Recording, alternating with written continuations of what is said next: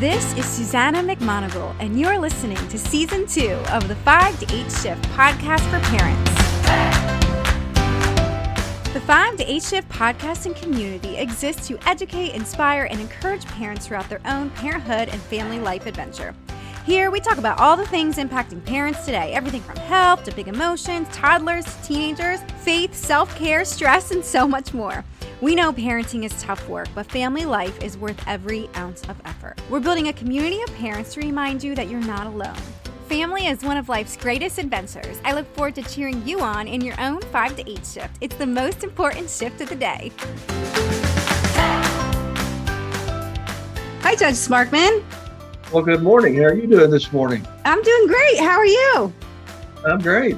Thank you for having me in this morning. Absolutely. This is so exciting. I've never had a judge on my podcast, so this will be all kinds of new territory. So you can do all kinds of things you always wanted to say to judges, right? Yeah, exactly. Luckily, I haven't met that many in my life, so that's probably a good thing. That is. Well, thank you for being here. This is a delight. I'm so glad Lori reached out to me. And so, Judge Sparkman, thank you for being here. Thanks for being on the podcast. I know my listeners are going to be excited to have you. So I thought we could start out by you just telling us a little bit. I'm looking at your website. You have a fascinating career, looking at some of your news clippings and a couple other things. I also like the way that you talk about your family. So why don't you tell us a little bit about your law career and why you are passionate about doing that kind of work? Sure, and thank you for having me. I was a practicing lawyer for a number of years, and the interest in religious liberty kind of got kicked off when I was a member of a church where our pastor was preaching. And he was preaching on a biblical passage that dealt with the topic of homosexuality. And he had been given some books the previous week by someone that the city public library children's section had put out in front, like Heather Has Two Mommies, and it was pushing a particular agenda like that. Mm-hmm. And so he said, I would encourage our city council to pass an ordinance requiring those books to be put behind a counter rather than promoting them out front to the children. They can ask them and they can get them, but don't just push the agenda. So the city council passed that ordinance, and then someone hired an ACLU lawyer to file a lawsuit to try to have that ordinance declared unconstitutional. My pastor was subpoenaed for a deposition, and secondly, he was, subpoenaed for the actual trial itself. And after that was over, I thought, well, this time he was just the witness, but what if someone is really suing him to try to silence him in his message that he was preaching? And as it progressed, I thought about how religious liberty had progressed, where they started in the schools, said, no, you can't have prayer in schools, you can't pass out Bibles. No, you can't do this, can't do that. Then it moved to the county square where they said, no, you're not supposed to hang the 10 Commandments in courthouses. You're not supposed to have the nativity scenes. And then it moved into businesses, telling them businesses what they could or could not do. And I became convinced that the next avenue of attack was going to be, we're going to shut the pastors down and we're going to attack the pastors. And to me, that was a very logical progression of the way it would proceed. And so then I also thought, I've got two children that are in ministry. They work for churches, and I could easily see how over the time of their careers, they could be faced with the dilemma of, am I really going to stand on what the Bible says, even though it's unpopular? Yeah. Or am I going to yield and give up and not talk about those topics? So that kind of was the progression of my mindset. I was a practicing lawyer for a number of years in Wichita Falls. I was on the school board for 12 years, was president over 7 years. Okay. And then I was a district judge for 8.5 years before I moved as a general counsel for a corporate company. So that's a little bit of my legal career. Okay. Background. Very good. Very good. All right. So I got to ask you two of my own personal questions, which I saw on your website. So I'm an adoptive mom. I have 2 adoptive kids. And I wanted to ask you about, so you said you took part in the CPS Adoption Day. That's probably a while back. So I wanted to ask you what that was like, and maybe you can tell my listeners what that was. And then you wrote a really interesting piece about Fulton versus City of Philadelphia. You probably knew I was going to bring that up with the Catholic Social Services. So I'd love your take on that too, because I followed that case pretty closely. And then you wrote about that. So I thought I thought I'd ask you about that. Oh, I love adoptions. I call that happy law because that's really the only time in the courtroom people are happy with each other. And I was the privilege to be able to judge to hold the first CPS adoption day in our county, and that's where we would have, all the CPS cases that had progressed to the point where they were ready for adoption. We had several of them, and there are a number of things that I remember about that. But one particularly was that there was an adoption of a young boy. He probably was about 8, I think, and I had seen him through the CPS process, so I knew some of his background and history, and we kind of eased up on the decorum, and the mom said, "Look, he really wants to sit in my lap while I'm giving this testimony. Is that okay?" And I said, "Sure." So the mom's testifying, and in the middle of it, this little boy reaches up and grabs the microphone, pulls it down, and says, "This is the happiest day of my life." And I thought, oh, wow. That just kind of made it worth it, And so I really loved adoption. I think it's such a clear picture for believers of what Christ has done for us and has adopted us as his children. And, one of the questions that I would tend to ask the parents is you understand that you're accepting complete responsibility for this child as if they were naturally born into your life. Yeah. And I had one of the adopted parents one time came back to me a little bit later, and he said, "I heard that question, but I don't think I fully understand it. I think I understand it a little bit better now." And so he laughed about that. And then back to the Catholic Charities case. That was an interesting Supreme Court opinion where they said that the city of Philadelphia could not ban the Catholic Charities from saying that their policy was, "Hey, we're not going to place foster kids with same-sex couples." Mm-hmm. And the courts upheld that and said, in a 9-0 decision, said, "No, Philadelphia, you can't do that. You can't ban them." So I think on the front end of it, I think, man, we celebrate that the Supreme Court, number one, it was a 9-0 decision. We celebrate that it was the right decision to allow Catholic Charities to be able to do that. We celebrate that, at least in that context, all 9 Supreme Court justices acknowledged there was a religious liberty right. Yes. So there are things there to celebrate. The lawyer in me had questions about it because it seemed so kind of like it was a little bit tortured through there. And, Justice Alito had some criticism for it, said, now all that Philadelphia has to do is go back and change their policy. And some of the opinion in there would make it sound like it would be okay that they banned them. And so there's some concerns going forward, but at least at this point, there's some acknowledgement about it, and we can celebrate the little victories along the way, right? Yes. And they're doing such amazing work, as a lot of the foster agencies are, and they're one of the big ones, and they've done a ton of work. So, I was just afraid that they wouldn't be able to continue to do that work. So I was really happy when it shook down that way. But yeah, when I read your post and a couple other things, and I was thinking the fight's probably not over yet, but we'll celebrate today. Yeah. The lawyer in me, I kind of critique it, and the judge in me critiques it and says, "Guys, come on, you could have been a lot clearer about this." But I have to believe, I think what Chief Justice Roberts was doing was trying to at least, patch it together in a way that everybody could say, okay, we recognize religious liberty. We're not through deciding where discrimination and religious liberty will be ultimately decided, who's going to win those battles. Yeah. But at least on this day, the right answer came out, so we can celebrate that. Exactly. Good. Okay. All right. So this podcast I have lots of moms. We are very mom heavy on this podcast. And so listened to by a lot of moms, and moms right now are making a lot of tough decisions, particularly, back to school time. It's September, where to send their kids, how to school their children, for example. And can you provide some advice for parents? First, talking a little bit about some of the religious freedom in America. So can you sort of define that for people who might not, from a legal perspective, and then provide some advice about how parents can talk to their kids about it? Yeah. I think if I could find a silver lining in the pandemic, I think one of the things is that parents have become much more aware of what schools are teaching them. Yes. And they've been able to hear a lot more. They've been able to see a lot more. They've been able to have a lot more discussions with their kids. And I think that's a really, really, really good thing. And one of the things that I would encourage is that, as most places appear to be going back to in-person learning this fall, is to don't stop that process. Try to stay plugged into what your kids are being taught. plugged into what their teachers are saying to them. One of the things, for example, I know when I was on the school board, we had to approve the textbooks that were going to be used for each class. And so there's a list of books that are available of what textbooks are being used for what classes and what areas of teaching.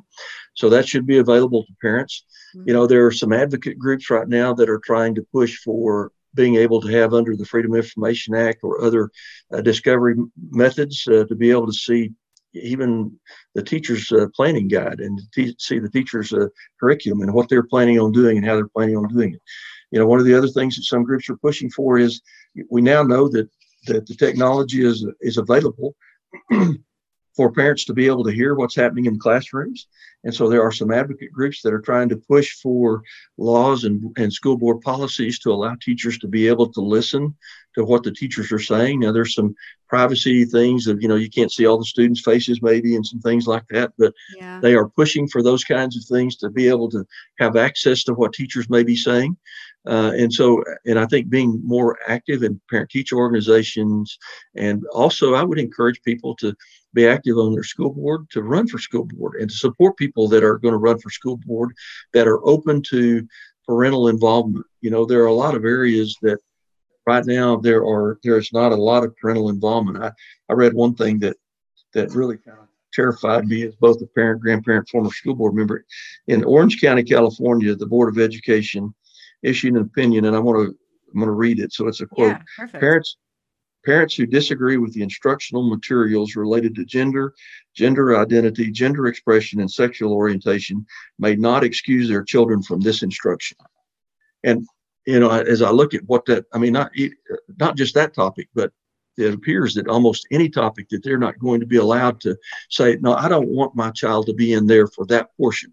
And it's not the basic curriculum. Usually it's not what gets you in trouble. No. I know when I was on the school board, we had a sex education program, but it was optional in the sense that parents could always say, I want to pull my child out of that. I don't want my child to be taught that way. I want to be the one to teach them that. And so the notion that they would say, we have a social agenda and a viewpoint that we're going to teach, and parents, you may not pull your child out of this, scares me. So as a parent, I would say you need to know what your school district's policies are about parental involvement.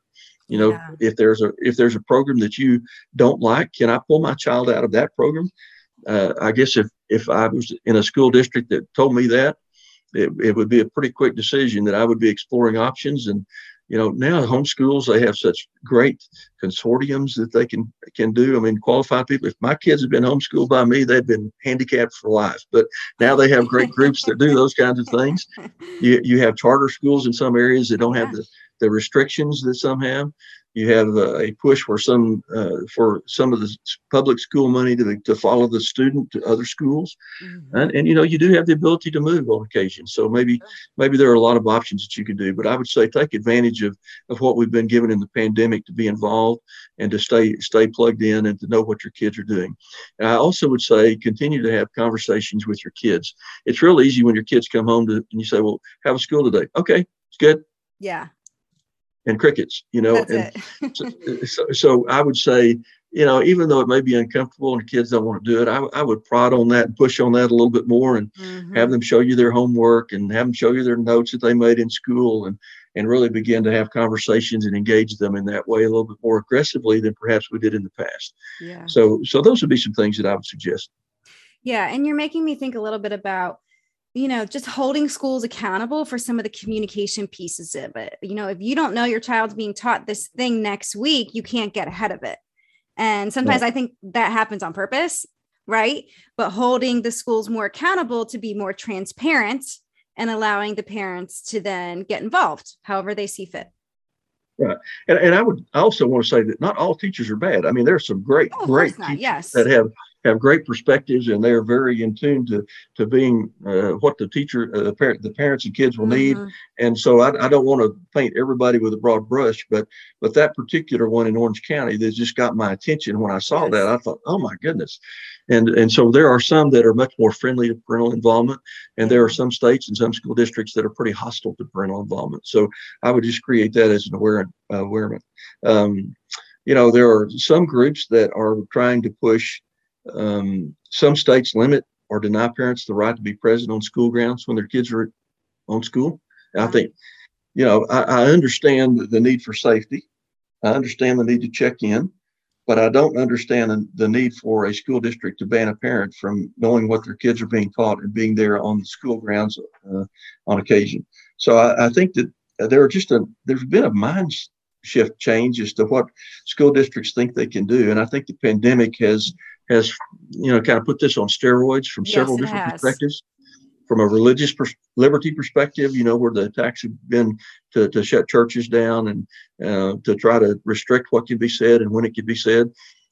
There's been a paradigm shift in my view from a legal perspective of religious liberty. It used to be that they would go to court and say, court, make them quit praying in school. Court, don't make them stop praying at the football games. Court, make them stop having nativity scenes. Court, make this business stop doing this. Well, now it has shifted a little bit with a more conservative Supreme Court to where it is now the mayors and the governors and legislative bodies, including school boards, that are passing these laws and restrictions and policies, that now those that believe in religious liberty are having to go to the courts and say, okay, court, protect us, protect the Christian charities, protect my view of being able to see my kids and what they're doing, protect my view of being able to have input into what my kids are doing, protect my business from this. So it has shifted a little bit to where now I think it is Christians going to the courts to try to get some protections. And hopefully the courts will stand up to the challenge and be worthy of the challenge, and will do like the city of Philadelphia case and stand, even when it may not be what some would like them to do. Yeah. And I do think the pandemic has exacerbated some of those issues, because, you can't go into the school because it's a safety issue because of COVID. Well, I don't know if I see that reversing anytime soon, but there could be other motives, right? But it falls under this pandemic umbrella that is pretty hard to go up against, I would argue. I think there's going to be some of these practices that they instituted that they're going to be really slow, because, sometimes when you start doing something, you think, well, I could get away with it. I could do this. And they may be really slow to go back to what we would consider good practices pre-COVID. And so I think if they can get away with it, parents probably need to be actively involved and be willing to take a stand and push. And, a lot of times they can be successful as long as they stand. Yeah. Yep, absolutely. So, and you already touched on some of these, but could you give us a couple examples of religious freedom students have in schools, but perhaps are led to believe that they don't have some of these freedoms? So some of the freedom of speech would fall into that. Sure. I think sometimes we get intimidated into silence because some people will take their agenda and they will begin to say, you can't, and no, you can't have anything religious in the schools. So they'll say, oh, students can't pray in school. Oh, yes, you can. Students can pray in school. You can have a group at your table at lunch, and you can have your own Bible study, and you can have your prayer, and you can do what you want to during that time in prayer and Bible study. You can wear a religious T-shirt. You can say, I'm a Christian, or you can say things like that on your T-shirt, as long as it's not inciting violence or something like that. They can wear a message that can communicate that. At the proper time and place, again, they can read the Bible and they can do those kinds of things. Before football games, this is a little bit trickier, but, because they said that you can't necessarily have a school sanctioned prayer before football games, for example. But if the district randomly says, we're going to let students make a speech before a football game, if a student decides, hey, my speech is going to be a prayer, they can do that. And there's not anything impermissible about that. I read one case that a student during Christmas time prepared some cards and passed them out to the fellow students and said, Jesus is the reason for the season. And the school district wanted to stop them, and the court said, no, they can do that. So students can pass out things, that have messages on them. Again, it has to be student initiated. And I think that's a lot of the key is student initiated rather than school district initiated. Okay. And I think that's a pretty strong line that the students can do a lot of things as long as they're willing to initiate it. I mean, it can't be disruptive to the class, for example. I mean, you can't stand up in the middle of the class and say, teacher, I'm going to start preaching right now. Okay. I mean, that's not the kind of thing we're talking about here. Yeah. Another area that sometimes this keeps popping up every year, it seems like, that the law is very well settled on it. This year, there was a valedictorian that was going to give a speech, and included in it, she was giving part of her testimony of faith and her walk of faith and encouragement to her graduating cohorts about faith. And the person from the school said, oh, no, you can't do that because that would violate the Establishment Clause. Well, no, it didn't violate the Establishment Clause. The student was chosen as valedictorian. The school Yep. didn't do that. The school didn't write her speech for her. So there are a number of things like that kids can do in school that we get intimidated into thinking we can't speak up, we can't do anything. And that's really not the truth. Okay, that's really powerful. Because my husband and I, we talk about I argue we need Christians in every profession at every level. We need Christians at the top and Christians at the bottom. If all the Christians are just, Sunday school teachers, right? We're not influencing a large swath of people and, being the hands and feet of Jesus. And so thinking about ways that our family could just do some things at school or set a good example, that's really powerful. And I think, you use the word intimidation. And I think that probably scares some people out of making some of the choices that they really want to make. And I think, a lot of us don't want to be the nail that gets hit by the hammer, right? We don't want to stand up and do that. But I think one of the things that I would encourage parents in is, don't be guided by fear. We're not bound by fear. And one of the verses that I really like is Psalm 46:1-2, that says, God is our refuge and strength, a very present help in trouble. Therefore, we will not fear. And one of the things that I believe is that fear freezes and paralyzes us, but hope engages and empowers us. And I think, we lose sight of that sometimes. And I think we get intimidated. And, I want to echo what you said. I think that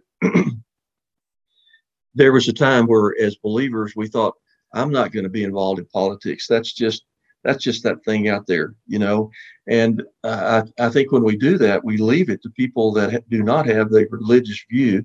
And I don't think we were ever designed to have. This is the column where I'm a believer. This is a column where I am a lawyer. This is a column where I can say things about my faith. This is a column where I don't say things about my faith. And so I really encourage people to become involved in school boards and city councils and, elected officials as representatives and state senators and judges. I mean, when I went to law school, I think there were very few professions that I think my father-in-law thought were worse than being a lawyer. I believe I changed his view over the year. They said, look, you may not like the other people's lawyer, but you like your lawyer, right? That's and right. You're going to need to hire. That's sure right. You're going to need to hire a lawyer, and there need to be Christian lawyers that can be involved as well. Yeah. And so I would encourage, and I would echo what you're saying is, there are some great teachers, and there's some very committed believers that are teachers, and I want to salute them and encourage them. And, while they may not can teach the Bible and give their testimony openly before their class, at their lunchtime in their class by themselves, they can be reading their Bible. And there may be some Christian music playing in their classroom before school starts that as some of the students walk in, somebody may hear that. Well, okay, I'm turning it off when class starts, right? Yeah. But you can find ways to begin to be an influence. And I think, one of the phrases that I really do like is to grow where God plants you. Yep. And I think that, we as different professions are planted in different places and in different ways. And we just need to grow where God plants us. And I would encourage people to do that no matter what their profession is. Yeah, that's really good, Judge Sparkman. And this leads me to my next question, which is a little bit talking about empowering young people to understand law versus rhetoric, which I'm sure, in my opinion, the intimidation factor is probably part of this too. So what are some small ways or practical ways that we can help our kids and tomorrow's leaders sort of think about and have some wisdom around this topic? I think it kind of starts as being age appropriate. Yes. When they're young, they don't comprehend as much, but we can, my wife did a really good job in a couple of areas. She would ask the kids, well, what do you think Jesus would say about that? Mm-hmm. And it would be about, daily questions. It wouldn't necessarily be a theological question. It might be, Susie hit me today in class, and what do you think Jesus would say about that? And so you begin to impart, even at a very, very young age, to have the mindset of different than what the world would be, right? So that they can begin to understand that. And then secondly, you can begin to help counterbalance what I call the indoctrination in opposition to faith. Mm-hmm. And so you have to, I think part of it as a role of parent, is parenting can be hard, as you know, and it can be difficult. It can have a lot of joys, I'm loving my grandkids a lot. Thank you to my kids for giving me grandkids, right? There you go. Full circle. But I think as they grow, you can begin to help them get their wings to fly in different ways and in different manners. To be able to not be so intimidated and fearful of speaking up and saying, and I will say this, when I was a freshman in college, I was in a history class, and the teacher just kind of randomly just threw out and said, "Don't any of you believe this God stuff, do you?" And I was just sitting there kind of shocked, and he kind of moved on. And later on, I thought, I wish I'd have been thinking quick enough to be able to say something to that guy, but I didn't. So I think part of it is sometimes preparing them for things.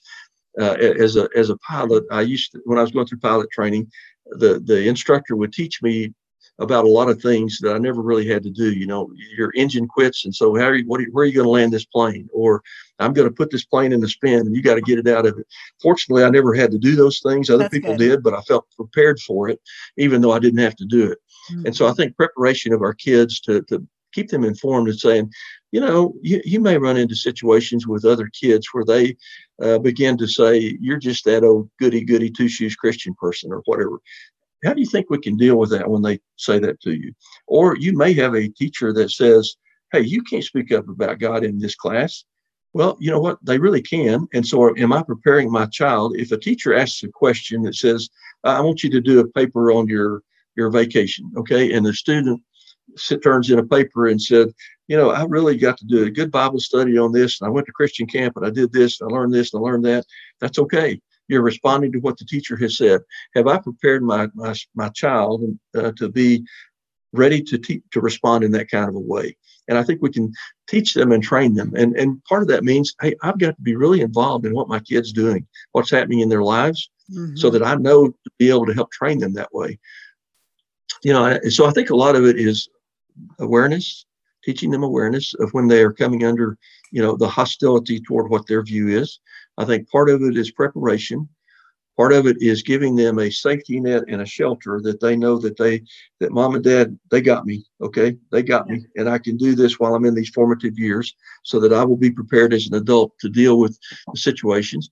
And I think one of the things that is an important thing for parents to do that I don't think most of us as believers do well anyway. And that is, we're really good at standing on principle, but we're not good necessarily at communicating the love of Christ while we're standing on principle. So trying to help our kids learn, how do I communicate this in a way that is not, I'm hitting them over the head with this big old book called the Bible, or I'm doing something different. And I think, they don't necessarily have the skills to be able to do that earlier. Right. And so trying to help them develop those skills, and we can do it by patterning what they see in us, but we can help them do it by communication. And so I think communication is another big key for our kids, to communicate with them on how they can communicate the message that we hope and believe and think that they will want to communicate. Yeah, that's really powerful. And I think, the preparation is the key. I mean, I liked your analogy with the pilot training, because I can think of so many situations where, 2 hours later, I thought about what I wanted to say, or the next day. But then if it happens again, and sometimes it has, I've had the opportunity to be more prepared. And that's, and that's something, that's part of the teaching and training and bringing up a child in the way they should go, that I think us parents maybe should be more intentional about, for sure. Right. This has all been so fascinating. And I wanted to sort of, you wrote a book, which I want to talk about, called The Pastor's Pit. It looks really interesting, and I know it's based off of some of your life experiences. So why don't you tell us a little bit about that? Sure. Well, Pastor's Pit did start, the notion for the book started when I was defending my pastor. As I said, I thought that the next progression would be that the pastor would be attacked. Yeah. And, again, during the pandemic, we've seen how pastors and churches have been shut down. And so I really wrote this before that happened. And so I was not really thinking about it. But, one of the things that I did was, when you hear the term religious liberty, a lot of times it comes across as a legalistic, sterile term that may not have a lot of meaning to a lot of people, other than, I believe in religious liberty. So what I wanted to do was to try to take an everyday scenario story that maybe people could relate to, and understand how this might play out in reality or in practice. So I took a pastor in Oregon that was preaching a sermon, and he was trying to make a point of, hey, this is, where you are in eternity is the ultimate question. And so we do that by faith in Christ. And I don't care if you're a Baptist, Methodist, or a Muslim, if you don't trust Christ, well, you're not going to heaven. So it got interpreted and spun in the media by a lot of people as he was telling the Muslims they were going to hell. And so he got indicted for religious hate speech. And he had a best friend from high school that was a lawyer. And of course, he's the lawyer's from Texas, right? I mean, you got to throw Texas in there somewhere.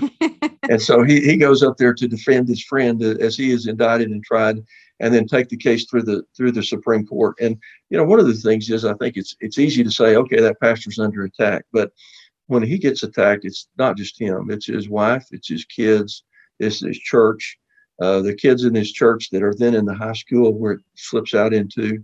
It's other pastors in the area. I mean, it is truly like the ripple effect of the rock in the pond. It just goes out and out. And I wanted to try to communicate that so that people could understand it and could believe it. And, this is not, while the focus of the book is from a Christian perspective, I think that there's an old adage that says, you can take no joy if there's a hole in my end of the boat, right? Because there's still water coming in. If religious liberty goes away, I could point you to cases that involve Jewish faith, Catholic faith, the Muslim faith, the Native American faith. This is an area that if it goes away, it goes away for everybody, not just those of Christian faith. That's right. And so I think it's something that we should all be aware of. And there are a number of things that we see that I tried to incorporate in the book that,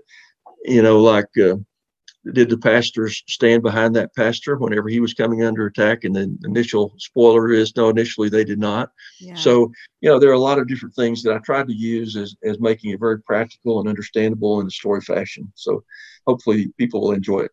Yeah, it sounds great. It sounds great. And so where can people get the book? Okay, they can get it at Amazon, Barnes & Noble, or I have a website, judgeroysparkman.com, that has a buy link to it. Okay. So they can do it from any of those places. Wonderful. And this just came out like a couple weeks ago, right? This year, right? Yeah, it's this year. It's fairly recent, right? It is. Okay. Yeah, this year. All right.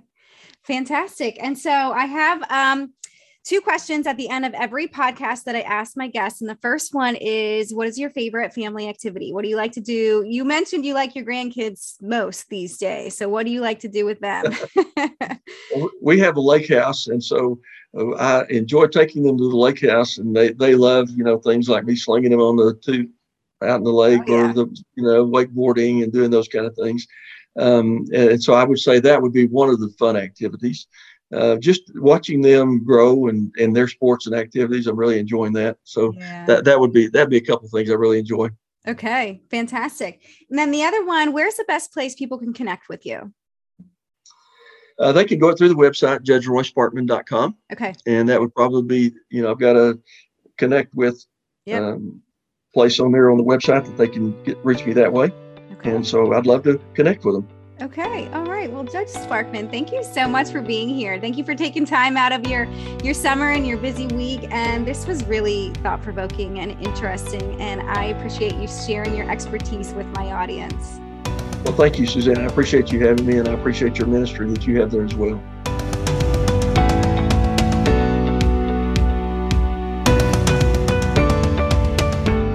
Thanks for listening in today. If you enjoyed this episode, don't forget to rate and review us wherever you're listening to this podcast. Be sure to share with us on Instagram what you liked most about the episode by tagging me at Susanna.McMonagle. And lastly, if you want more information about the 5 to 8 shift, you can check out our website, the5to8shift.com. We'll see you guys next time.